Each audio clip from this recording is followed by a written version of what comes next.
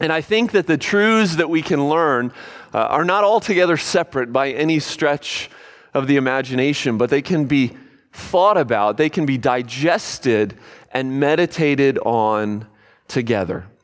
And so really I have two truths for us this morning to consider, one out of each account that we just read. The first out of the parable, and it's this: we must honor the Son whom the Father has sent. We must honor the Son whom the Father has sent. Some of you in this room may very well have firsthand experience of the fact that the life of a landlord can be hard.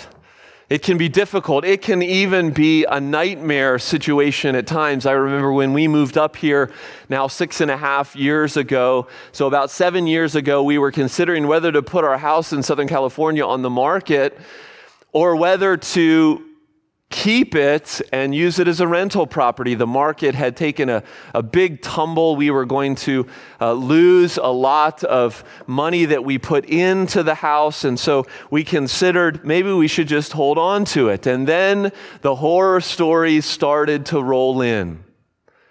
The apathy of renters, leaving things in disrepair, not paying rent, and the legal hassle in order to deal with such individuals. It was too much. The story that Jesus tells to those who are listening and to the religious leaders of his day is a nightmare of sorts in first century Jewish culture. The picture Jesus paints, one of great lands, hired hands who lived and worked on the property, distant owners who governed from afar. All those things it was a familiar picture. Therefore, the story that Jesus tells is readily accessible to the minds and to the experience of those who first heard it. And those who first heard it, the them in the opening verse of chapter 12, is not just, as I said, it's not just those who are gathered listening. It is specifically the religious leaders of the day. Those who have been trying to pin Jesus down for months, even years. It's a story for them. It's a story about them. And as we'll see, they know it and they still don't care. It's really a story about God's working in the world to set apart a people for himself. In many ways, this parable covers redemptive history from the Exodus all the way up to Jesus. And so I want to pick it apart, asking what it teaches us about God, what it teaches us about us. And that begins, I think, by getting all of the characters straight. First, we have the man who plants a vineyard. He takes great care in this crop. He puts a fence around it. He puts a tower up for protection. He has great hopes for this crop. He digs a pit for the fruit, the sweet wine that will flow from all the grapes that will be produced by these vines that he has so carefully put in place. The man, of course, is God. The man is God the Father, and the vineyard that he is planting is the nation of Israel. It's his people. And this was not a new picture for the Jews. They had heard this picture before. It rang true in their understanding of God's word in the Old Testament. Places like Psalm 80, verses 8 through 10, a song of Asaph. He says, "You brought out a vine from Egypt. You drove out the nations and you planted it. You cleared the ground for it. It took deep root and it filled the land. The mountains were covered with its shade, the mighty cedars with its branches." But even more familiar would have been Isaiah 5. This passage for sure would have been ringing in the ears of those who first heard this story from Jesus' lips. Let me read it. "Let me sing for my beloved my love song concerning his vineyard. My beloved had a vineyard. On a very fertile hill, he dug it and he cleared it of stones and he planted it with choice vines. He built a watchtower in the midst of it and he hewed out a wine vat in it. He looked for it to yield grapes, but it yielded wild grapes. So God the Father plants Israel and he puts over Israel tenants. The Jewish leaders, those who are called to feed, to lead, to nurture this crop. And everything seems to be fine at first until the vineyard wants to see some of the fruit that is rightfully his. And so he sends a servant. And he sends another servant. And he sends another servant. You see, the tenants, those God has entrusted with this vineyard, they're not content to serve. The fact that the owner is not visible gives them the mistaken belief that the vineyard is theirs, that they're accountable to no one, that they can do things their way, that maybe even they can gain the inheritance for themselves on their own. And so they reject the rightful advances of the owner again and again. And who are these servants in Jesus' story? They're the prophets. The Old Testament prophets of God. Jeremiah 7:25 and 26, the Lord says, "From the day that your fathers came out of the land of Egypt to this day, I have persistently sent all my servants, the prophets, to them, day after day. Yet they did not listen to me or incline their ear. They stiffened their neck." And indeed, history tells us that this is exactly true. This is the outworking of redemptive history. Isaiah and Ezekiel were hated in their ministry. Jeremiah was beaten by a priest of God for his prophecy. Zechariah the prophet was stoned. And the writer to the Hebrews sums up this tragedy in Hebrews 11, where he says, "Some were tortured, others suffered mocking and flogging, even chains and imprisonment. They were stoned. They were sawn in two.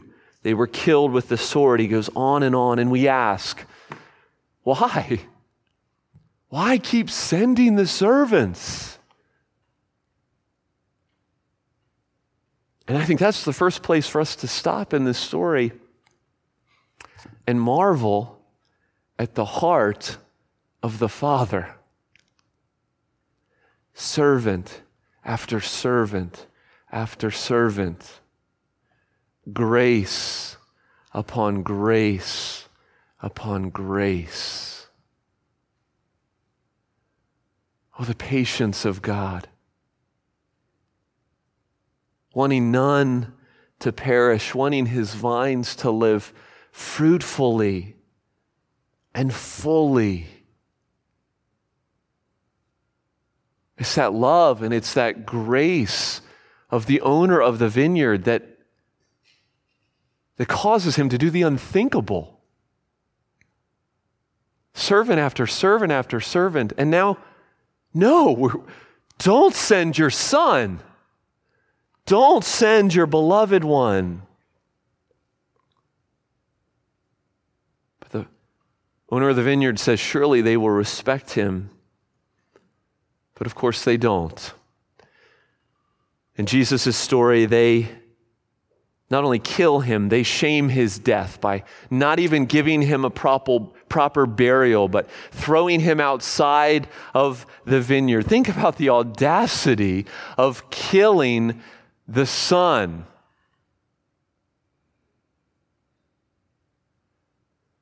And yet Hebrews 13:12 declares, "So Jesus also suffered outside the gate in order to sanctify the people through his own blood." Well, in Jesus' story, the owner is through. He's done with the tenants.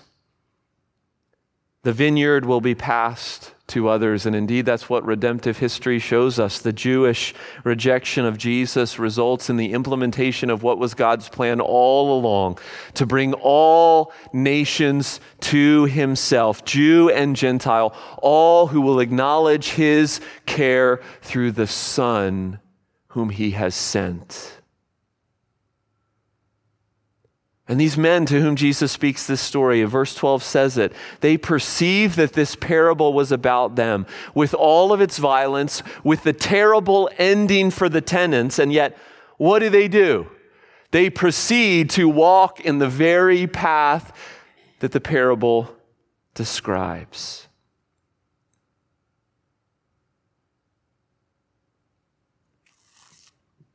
But friends, this is more than a picture of historical significance and of sweeping salvation history. Friends, the Father sent his Son and we killed him.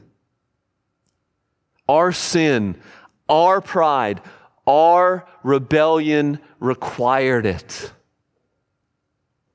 And now we're called to honor the Son whom the Father has sent. We must. It's the only hope.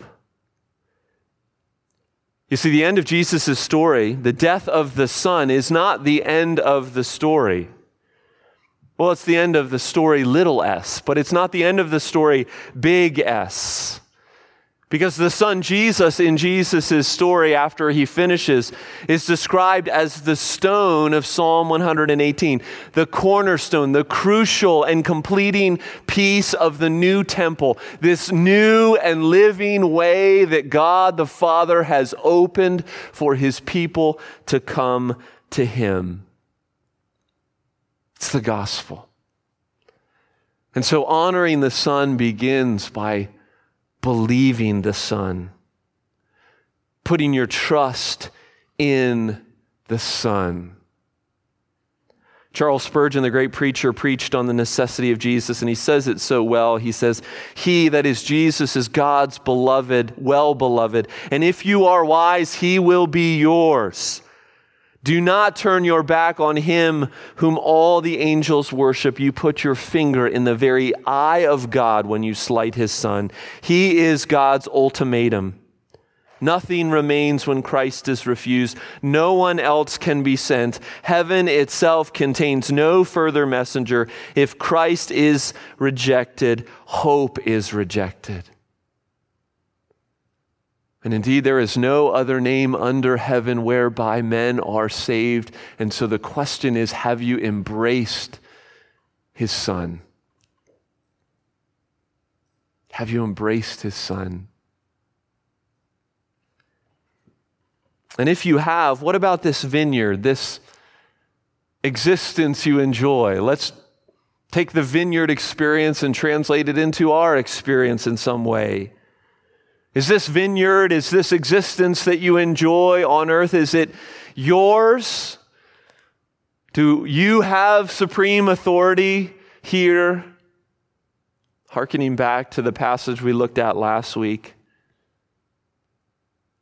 No, Jesus has the authority. Because the earth and everything in it is his. Just because he's not seen doesn't mean he's not present. So honor entails acknowledging the Son, but it also entails acknowledging the position of the Father and the fact that all is his, the earth and everything in it. And that's the tie-in, and that's what leads us to the second story and the second truth, which is this: God is king, and all kings are his. God is king, and all kings are his. So kind of switch gears here. Tax season's around the corner, and I know everyone in this room is super excited about that. And while it certainly can be a joy to give a portion of your income to a nation that keeps you safe, a nation that gives you a lot of comfort, a nation that allows you to freely worship, there are also those your tax dollars at work stories on the news occasionally. You know those? They can be discouraging when you think about paying taxes to the government. See, for the Jews of Jesus' day, taxes were indeed a very bitter pill to swallow. In about 6 AD, the Roman Empire, the Romans had instituted a tribute tax for all inhabitants of the empire. And this tribute tax was obviously to run their government, to fund their lavish lifestyles, at least those who were in leadership, to fund the army that protected them. But when you got right down to it, the tribute tax of the Romans was for the privilege of living in the land of the empire. Now, how do you think that would hit a Jew? It's not your land. God had given us this land. Why should I pay you for a land that is rightfully mine? Furthermore, Israel didn't need protection. Yes, they were small. They were the least among peoples. And yet, how had God shown that He was their divine protector? So indeed, the Roman tribute tax for the Jew was a bitter pill, resulting in more than one rebellion and uprising in that day. Even the coin, even the very denarius that was used to pay this tax, it was this small silver coin. It was a direct assault on Israel's values and belief. Inscribed on the coin, in addition to this image of the emperor, was the statement, Tiberius Caesar Augustus, son of the divine Augustus. And then on the back, Pontifex Maximus. In other words, high priest. You see, this is the emotional context that Jesus finds himself in as these Pharisees and the Herodians, they come to Jesus with a question. Now let's just stop and think about those two groups. We talked about the groups last week that made up the Sanhedrin. The Pharisees and the Jew and the Herodians, they were an odd couple politically. It was odd that they were coming together to Jesus. The Pharisees were the Jewish conservatives of the day, the preservers of the law, while the Herodians, they were the elite of the day. They were the ones hobnobbing with those in power and those with influence. I heard them compared this week to members of the Tea Party getting together with the Obama administration to work together to accomplish something. But indeed, that's what's happened here. They've put down their differences and they've been wonderfully united by Jesus, by their hatred of Jesus. It doesn't sound all that far off from our own modern day. And they come to Jesus with flattery that just drips with insincerity. The end of verse 14. Should we pay taxes or not? It's another trap. If Jesus says no, then this influential Jewish leader, like some who had gone before him, is encouraging rebellion to the governing authorities. And for these men, there is no better way to deal with the annoyance of Jesus than to get the Roman authorities involved.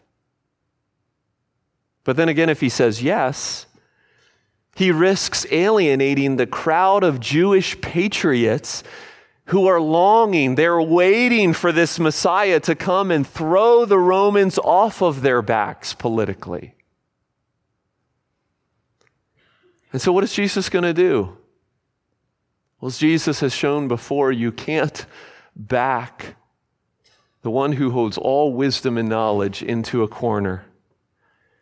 And his answer not only avoids the two extremes, but it reminds us, it teaches us of our place in the world.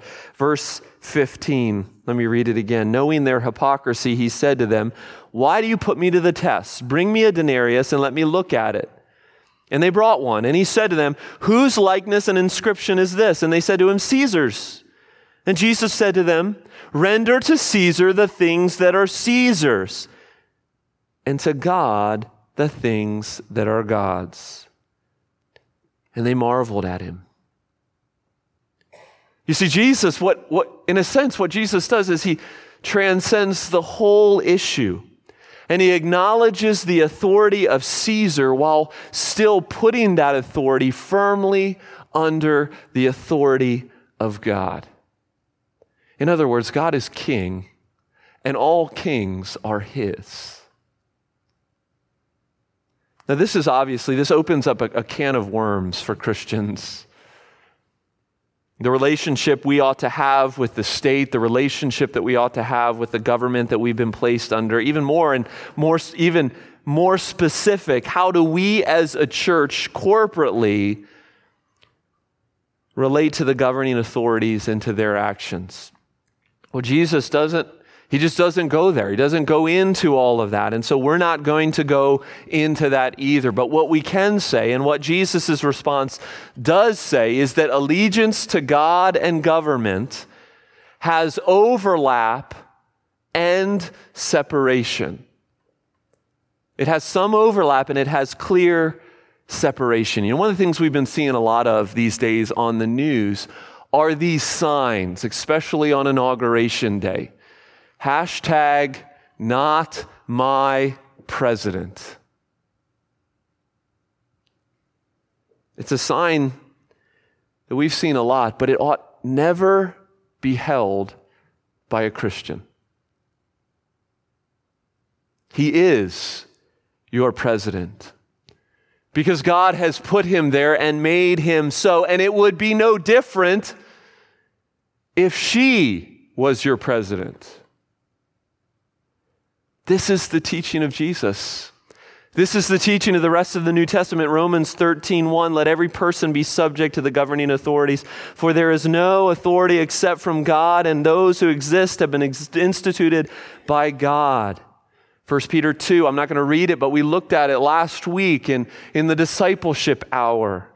Be subject for the Lord's sake to every human institution. Then 1 Timothy 2, I urge that supplications, prayers, intercessions be made for all people, for kings and all in high position, that we may lead a peaceful and quiet life, godly and dignified in every way.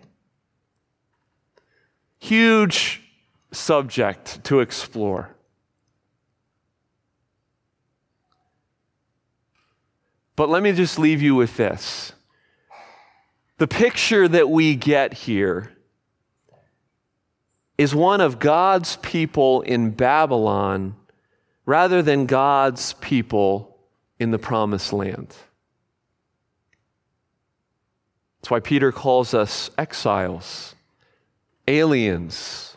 That's why we give to Caesar what is his: honor, good citizenship, obedience to the law, our prayers, even our patriotism. Sure. Give Caesar your patriotism. Now, that doesn't mean that we don't seek to change policy. It doesn't mean that we don't seek to be salt and light, but it does mean that our vision is so far beyond politics, so far beyond a petty tax. Our focus is on God, and we give to God what is his. And what is God's? You are. Everything about you is. There's no division. There's no compartmentalization. There's no dropping off a coin or a tithe or giving him a day. No, all of you is required by him. So give to Caesar that coin. God has all of you. You might pledge allegiance to the flag, but you owe allegiance. You owe your life to the Lord. God is king, and all kings are his. You see, this pervades and trumps, no pun intended, any requirement put on you by government. We are citizens of another kingdom first, a kingdom that is bigger than our history. It's bigger than our heritage. It's bigger than our borders. It's bigger than time itself. And finally, and let's just end with this. Jesus held up the coin and said, "Whose image is on this coin?" See, in a sense, you and I are the image of the kingdom. We are the coin of the kingdom. And so the question of application, the question of wrestling is, when we are held up, what image will people see? Jesus once again shows in these two passages, in this story that he tells, and in the question that he answers, that he is the one in whom are found all the treasures of wisdom and knowledge. And he reminds us this morning to honor him, because he is the risen Lamb who is worthy. And don't despair when you watch the news, because he is king, and all kings are his. The stone will outlast the coin. So let's live like it. Let's pray. Heavenly Father, we thank you for your word. We thank you for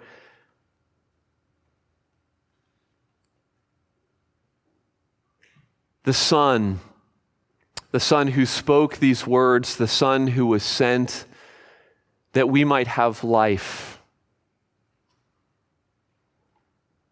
Oh, Father, if there is anyone here who has never bowed the knee to the one you have sent, may it be today. May today be the day of salvation.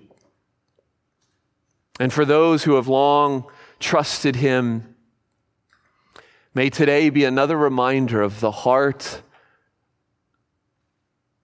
your heart, our good Father, a heart of grace, a heart of patience,